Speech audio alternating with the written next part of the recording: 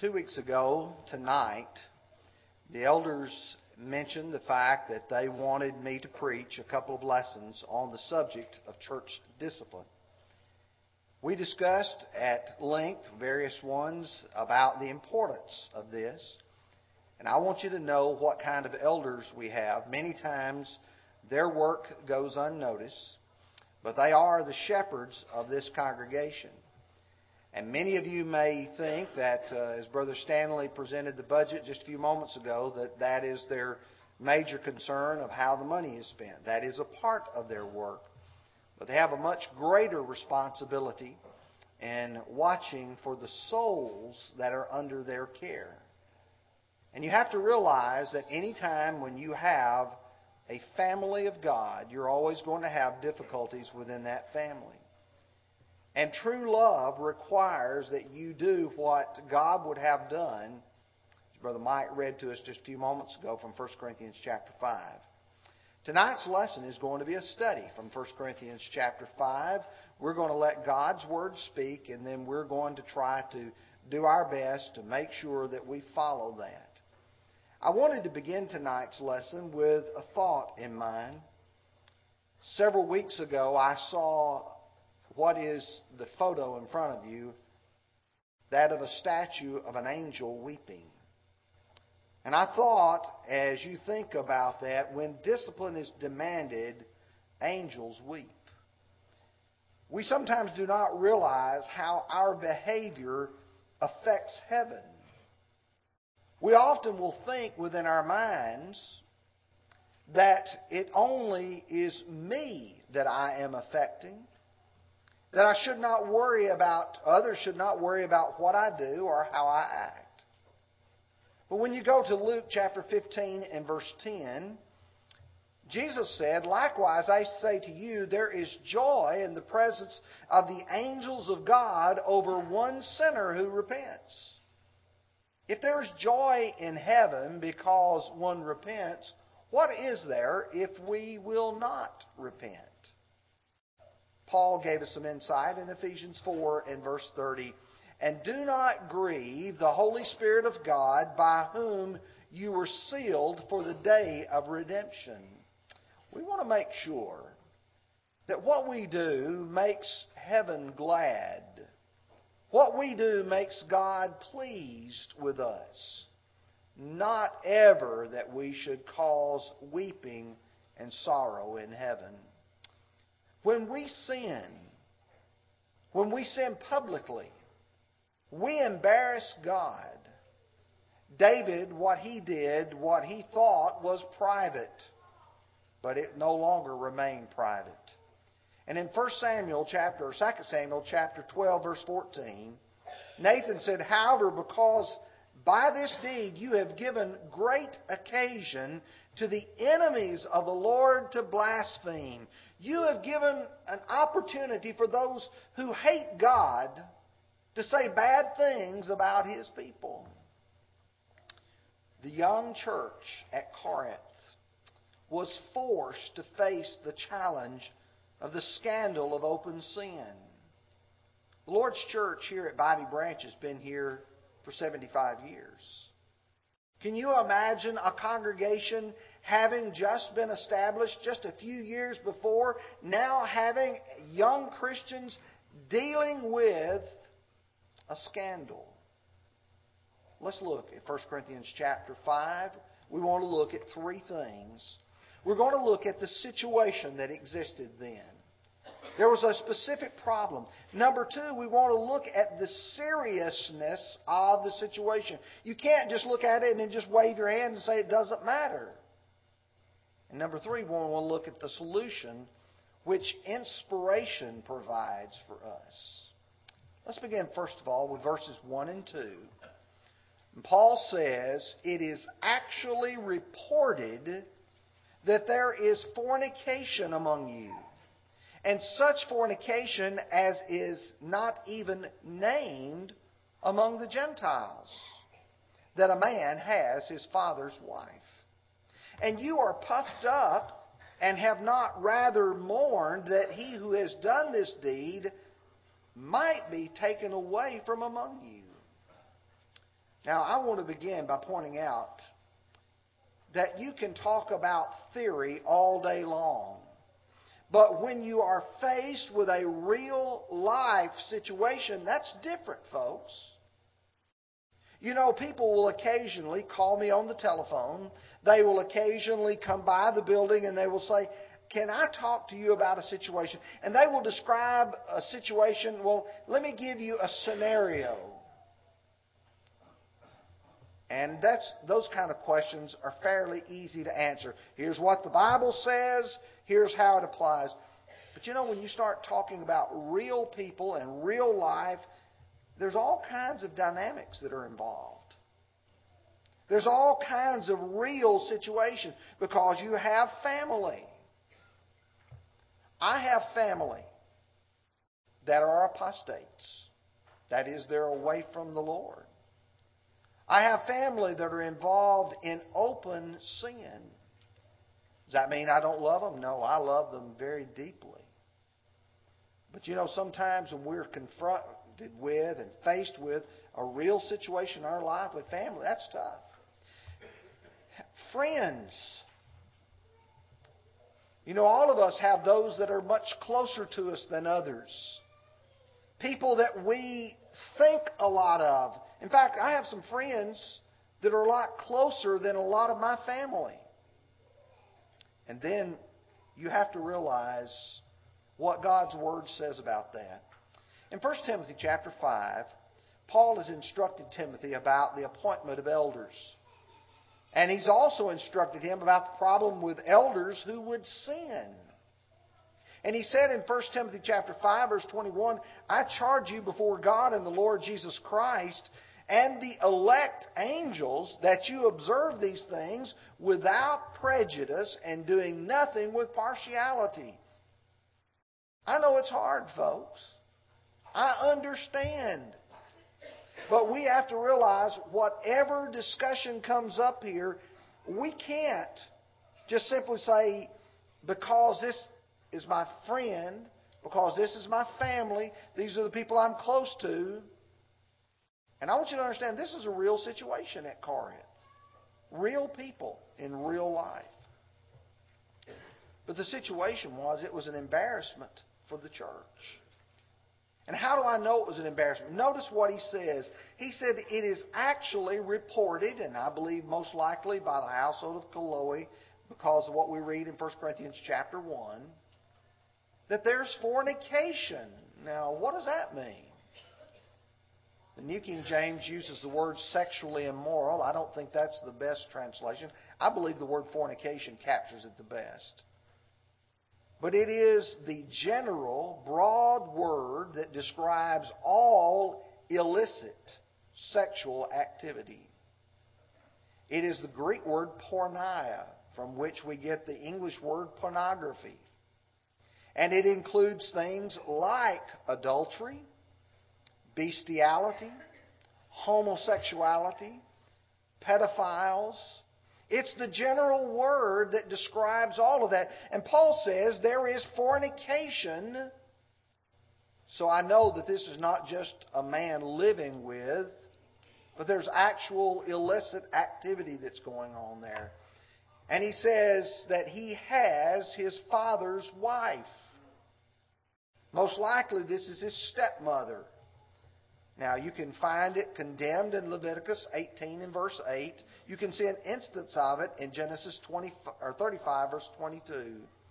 Notice in Leviticus 18, verse 8. "The nakedness of your father's wife you shall not uncover. It is your father's nakedness."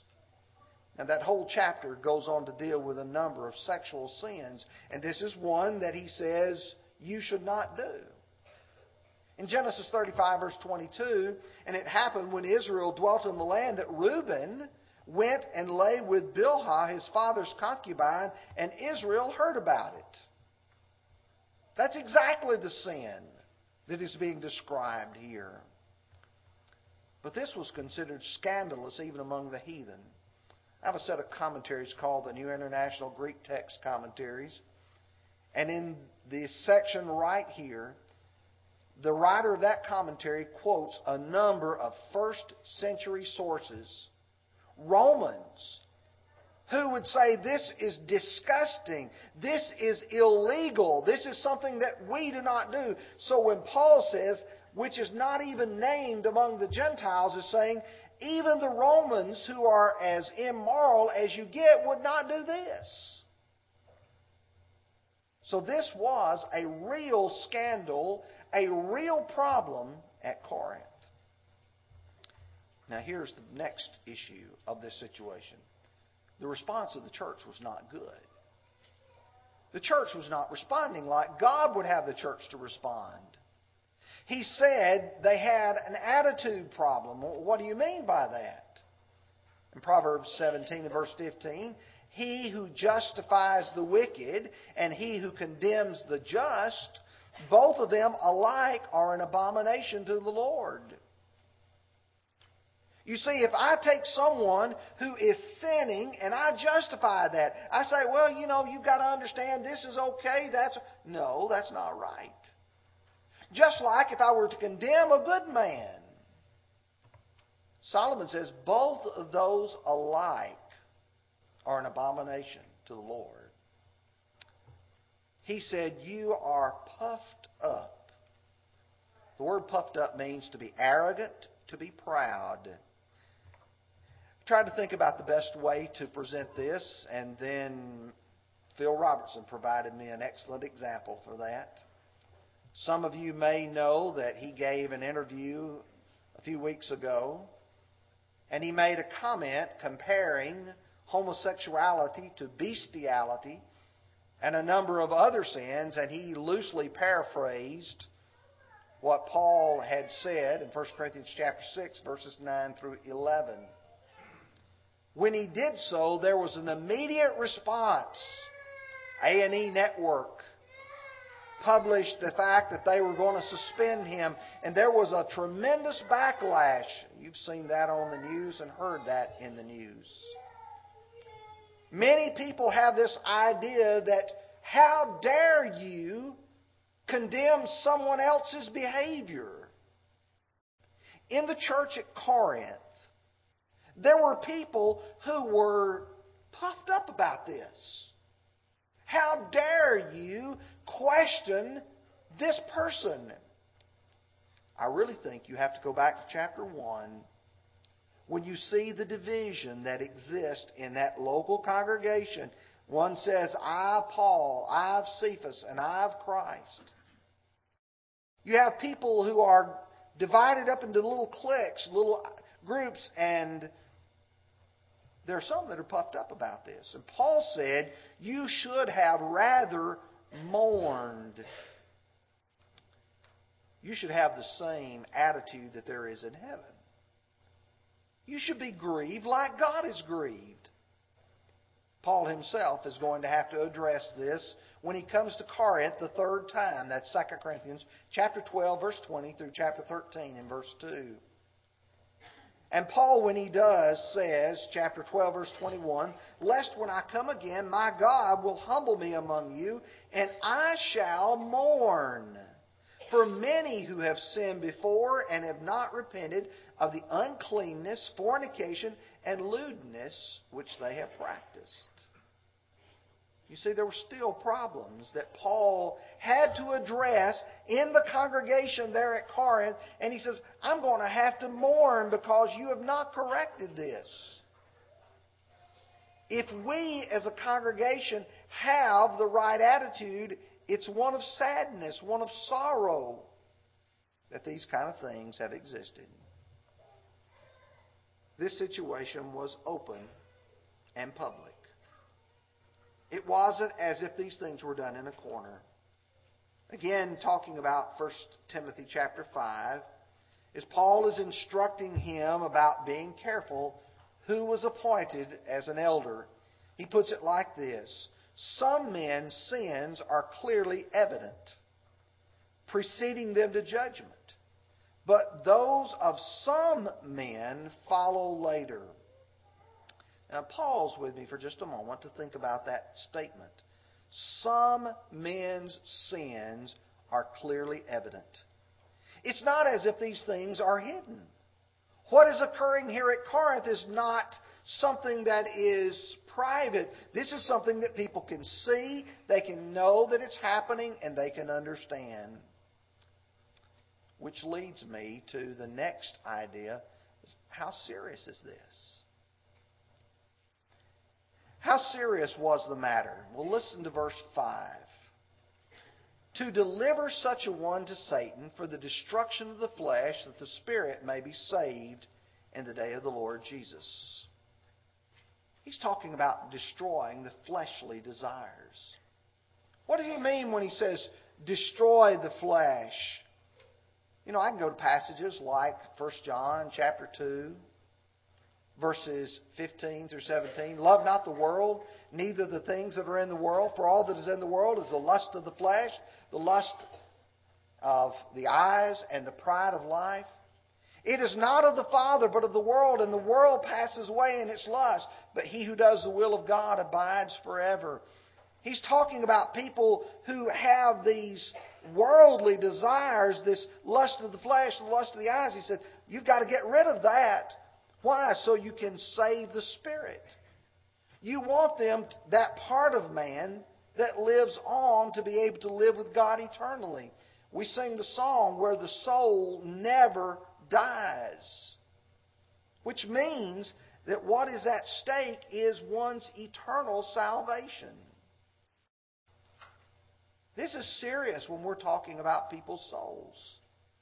James put it like this: Brethren, if any one of you among you wanders from the truth and someone turns him back, let him know that he who turns a sinner from the error of his way will save a soul from death and cover a multitude of sins. We're not talking about saving them physically. We're talking about saving them spiritually. Jude put it very simply in Jude verses 22 and 23. And on some have compassion, making a distinction, but others save with fear, pulling them out of the fire, hating even the garment defiled by the flesh. I like the idea of, instead of just pulling, snatching. You know, if I had a child who was standing next to a subway and somehow he had gotten right there on the edge and his life was in danger, I wouldn't have a hesitancy whatsoever to reach and grab that arm and to pull him back to save him. Do you realize that's the seriousness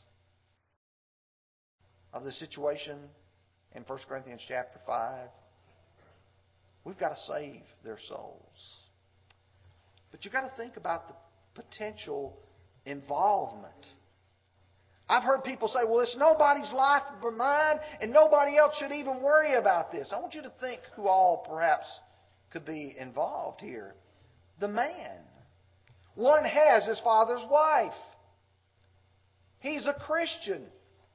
We have a brotherly obligation to him. We don't let it pass. We've got to let him know we're concerned.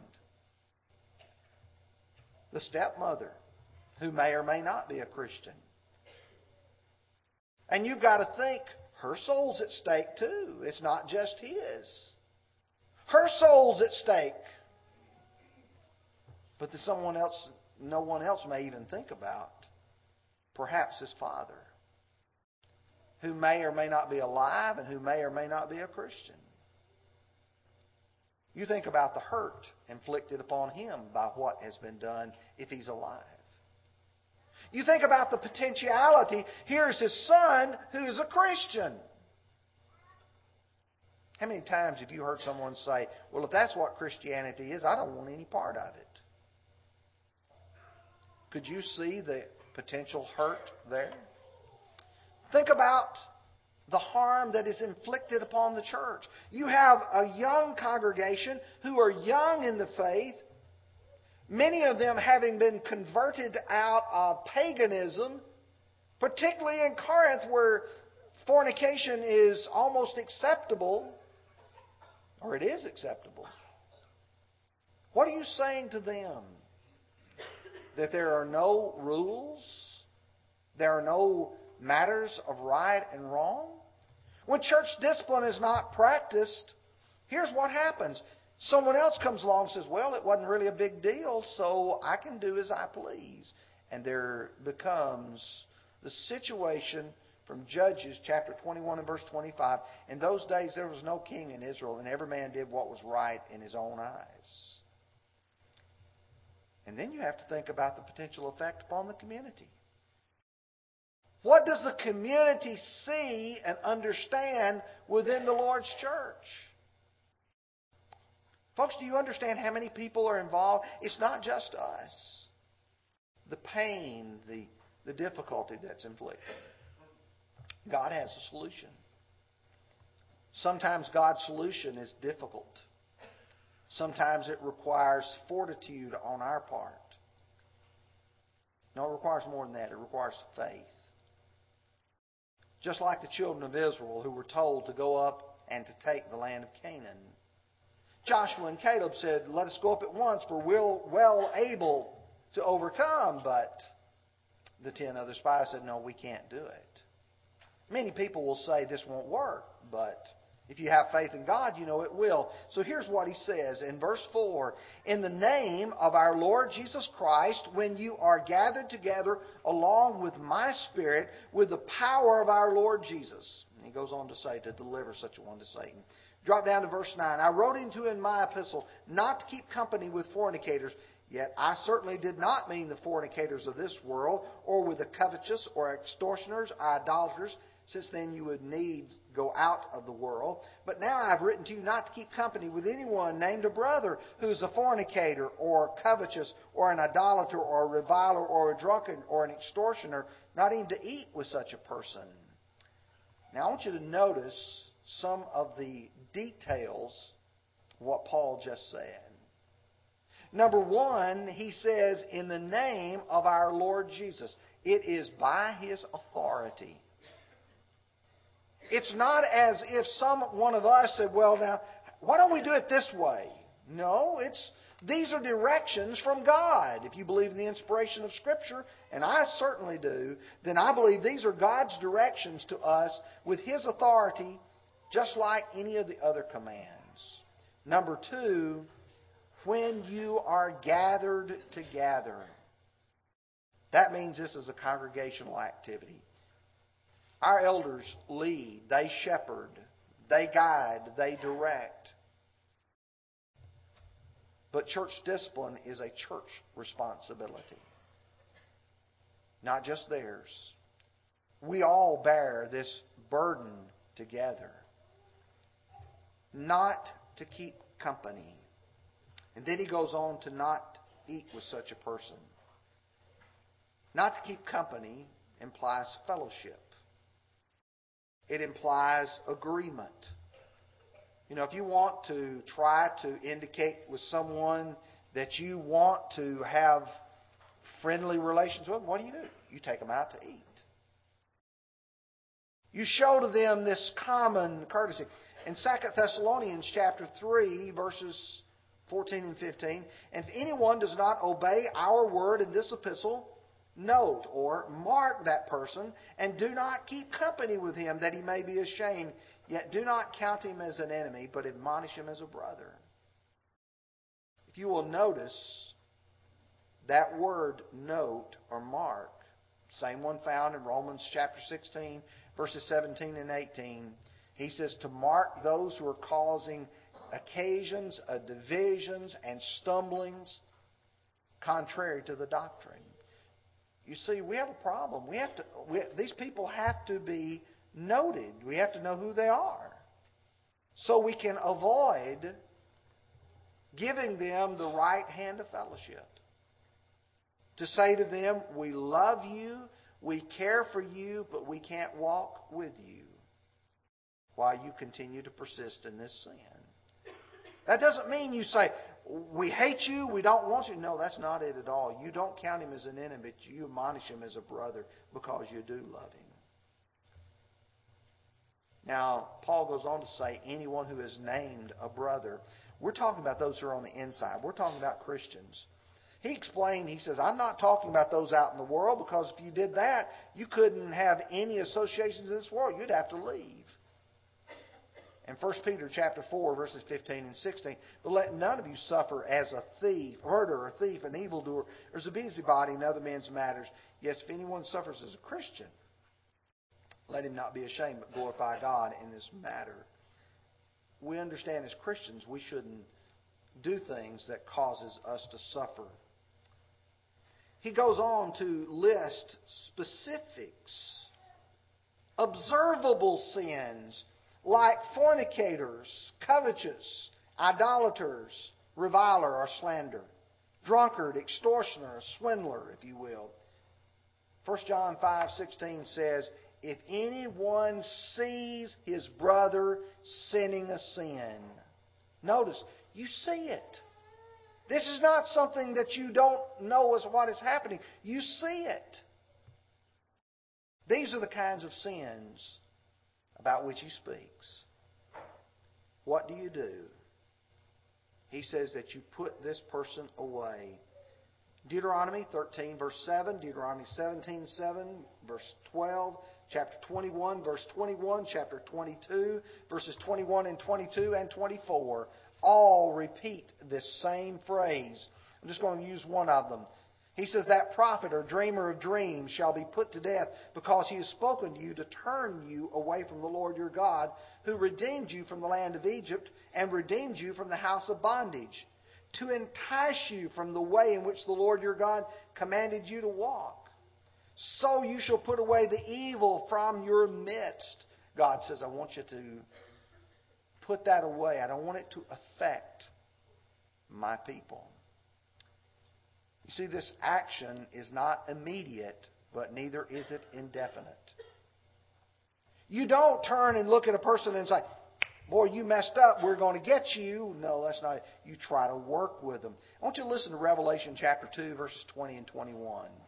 Nevertheless, I have a few things against you, because you allow that woman Jezebel, who calls herself a prophetess, to teach and seduce my servants to commit fornication and to eat things sacrificed to idols. She's a pretty bad woman. And I gave her time to repent of her fornication, and she did not repent. God said, I gave her time. Sometimes people have to see the error of the way. They have to acknowledge it and understand it. She was given time. But that time ran out. God goes on to say, I'm going to cast her and her followers into a bed of affliction. When the soul of the sinner is in jeopardy and the reputation of the church is at stake, discipline is demanded. Not recommended, not suggested, but demanded. Discipline always occurs because of the love for the soul of the sinner and the souls of the saved. I have tried my best to present what I believe the Bible teaches on this subject. And I encourage you not only to study what I presented tonight, but the other passages, because there are many others, in light of the fact that we ought to always do that which is commanded of us. If you'll take your songbooks out now, we're going to sing this song of encouragement. As I mentioned 2 weeks ago, Paul said in 1 Corinthians chapter 11, if we judged ourselves, we would not be judged. If we would each evaluate our own lives and say, am I doing what is right? Am I living the way God would have me to live? No discipline would ever have to take place from anyone else. We would correct it ourselves. If you look at your life and you're not a Christian, you can say, the best thing I can do for myself is to be obedient to the gospel and become a Christian and live that faithful life.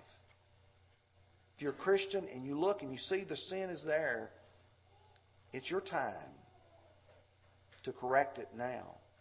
While you have time, while you have opportunity, and while you have desire. Would you come while we stand and sing?